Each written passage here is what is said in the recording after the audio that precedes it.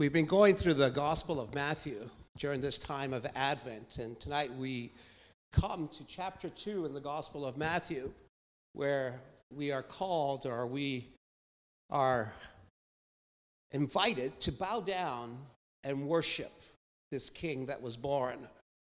And I won't read the whole thing, but it's in the front of your bulletins if you have them with you. You can follow verses 10 to 11.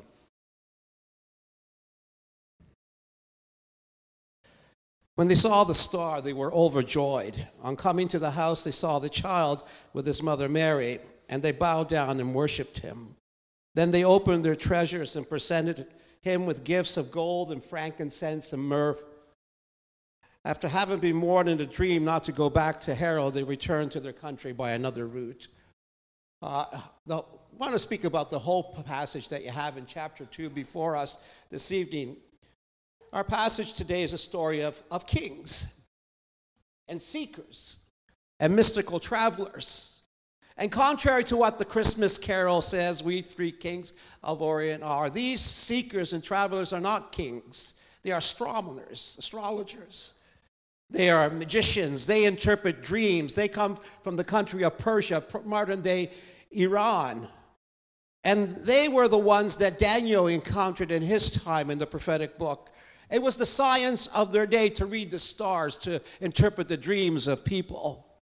But they were also familiar with the Old Testament prophecies because of the influence of Daniel and other Jewish people that were exiled in their country, and some of them didn't return to Israel and are still living in those far-off lands. And they decide to make a journey of approximately 900 miles to find their way to the fulfillment of what God spoke through the prophets.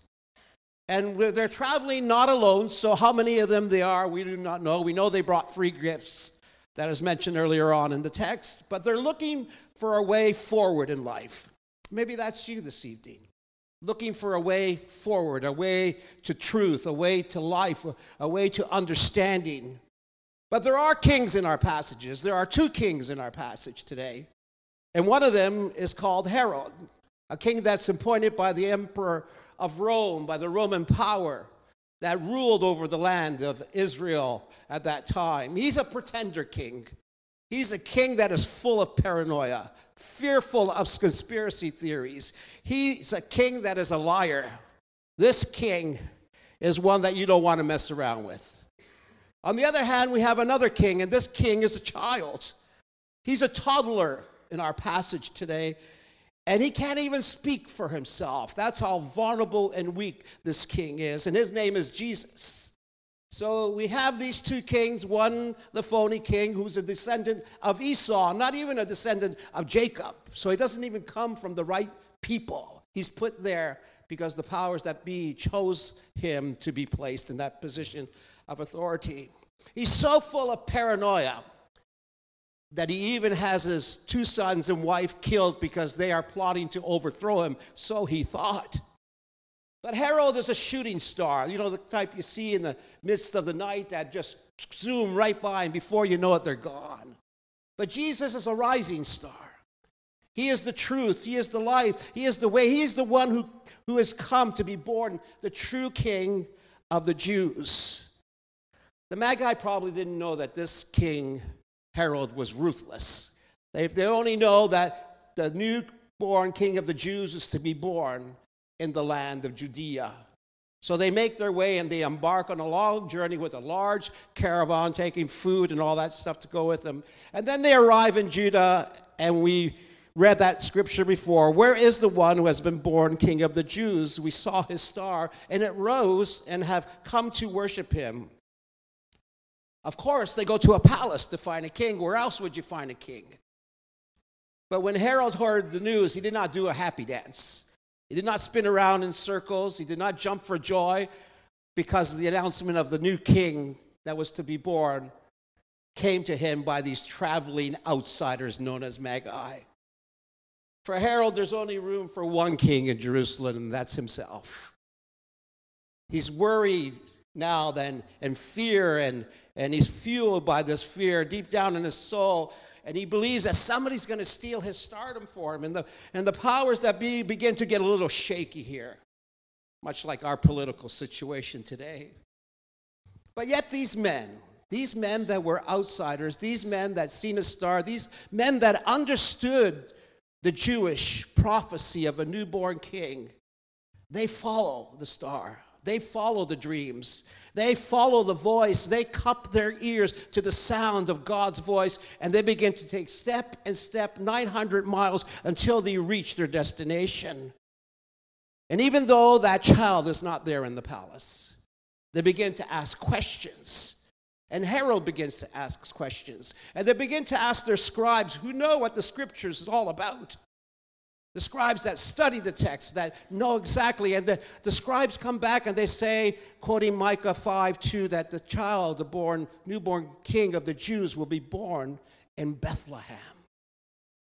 They knew the right answer, but they had the wrong response. It was the Magi that continued on the journey. It was the outsider that continued to seek the star, where the people that had the right answer, that knew about this newborn king to be born, this Messiah, they just stood there and didn't move. They were frozen, though they knew the right answer. I believe Graham Kendrick in his song, Mystical Travelers and Seekers, captures the essence of this. When we set out, we were searching for him, but something strange is happening, something that feels within deep in my heart. There's a searching for us.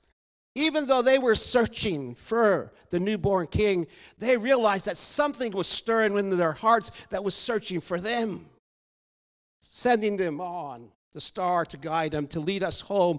And then the chorus goes that we are the seekers, the dreamers, mystical travelers, believers, risking it all in a star, knowing there's someone up there, searching the far constellations, seeking the source of creation. Love is the treasure we long. Oh, how we long to be there. They got it. They got it. Do you? They got what the prophets were speaking about. The treasure that stirs their heart with incitement. The Magi endured that journey and they went on. Even though the scribes had the right answer, Bethlehem, and they didn't journey beyond that, these wise men from afar begin to journey. And unlike Herod, fueled by fear, these Gentile seekers become overjoyed when they encounter this baby, this toddler, this child, this one that if you looked at him, there's no way you would say he's a king. The king not only of the Jews, but now he's the king of the universe, the king of all nations, which is another theme of Matthew's gospel. And they bring him gifts. We know what they are: gold, frankincense, and myrrh. Gifts that were for royalty. Gifts that Queen Sheba brought Solomon. Gifts that Isaiah chapter 60 prophesies about. Gifts that were given to them, and they bow down and they worship this child that's not even in a palace. He's not even in a palace. He's probably living in a normal home at this time in his life. And yet they recognize it, but going back to the ones who should have recognized it were blind to the fact. Could we be blind to that fact this Christmas? Gifts for royalty. And they didn't care how much it cost. And the truth is that gift that they give that child probably paid the way for them to escape when that paranoid, lying, schizophrenic Herod put out a murder contract on any child under 2 years of age. The gold probably paid their way to Egypt to get away from this crazy man who's not even a real king. As one person said, they scanned the skies and poured through the ancient texts. They had plodded through deserts and made their way over mountains. They knocked on doors and tiptoed into temples. These men and their entourage rode and walked and climbed their way from their home to a place so completely foreign to them. And yet the journey of the wise men pales in comparison to the one they now worship, the one who traveled from infinity to infinity, from eternity to the temporal world, from the kingdom of God in heaven to the kingdom of God on earth, overlapping them, merging them as one new kingdom with not one new king to serve, to bow down, to worship and adore. Today, it's Christmas 2019. 2,020 years since assumed this took place, and we believe it took place.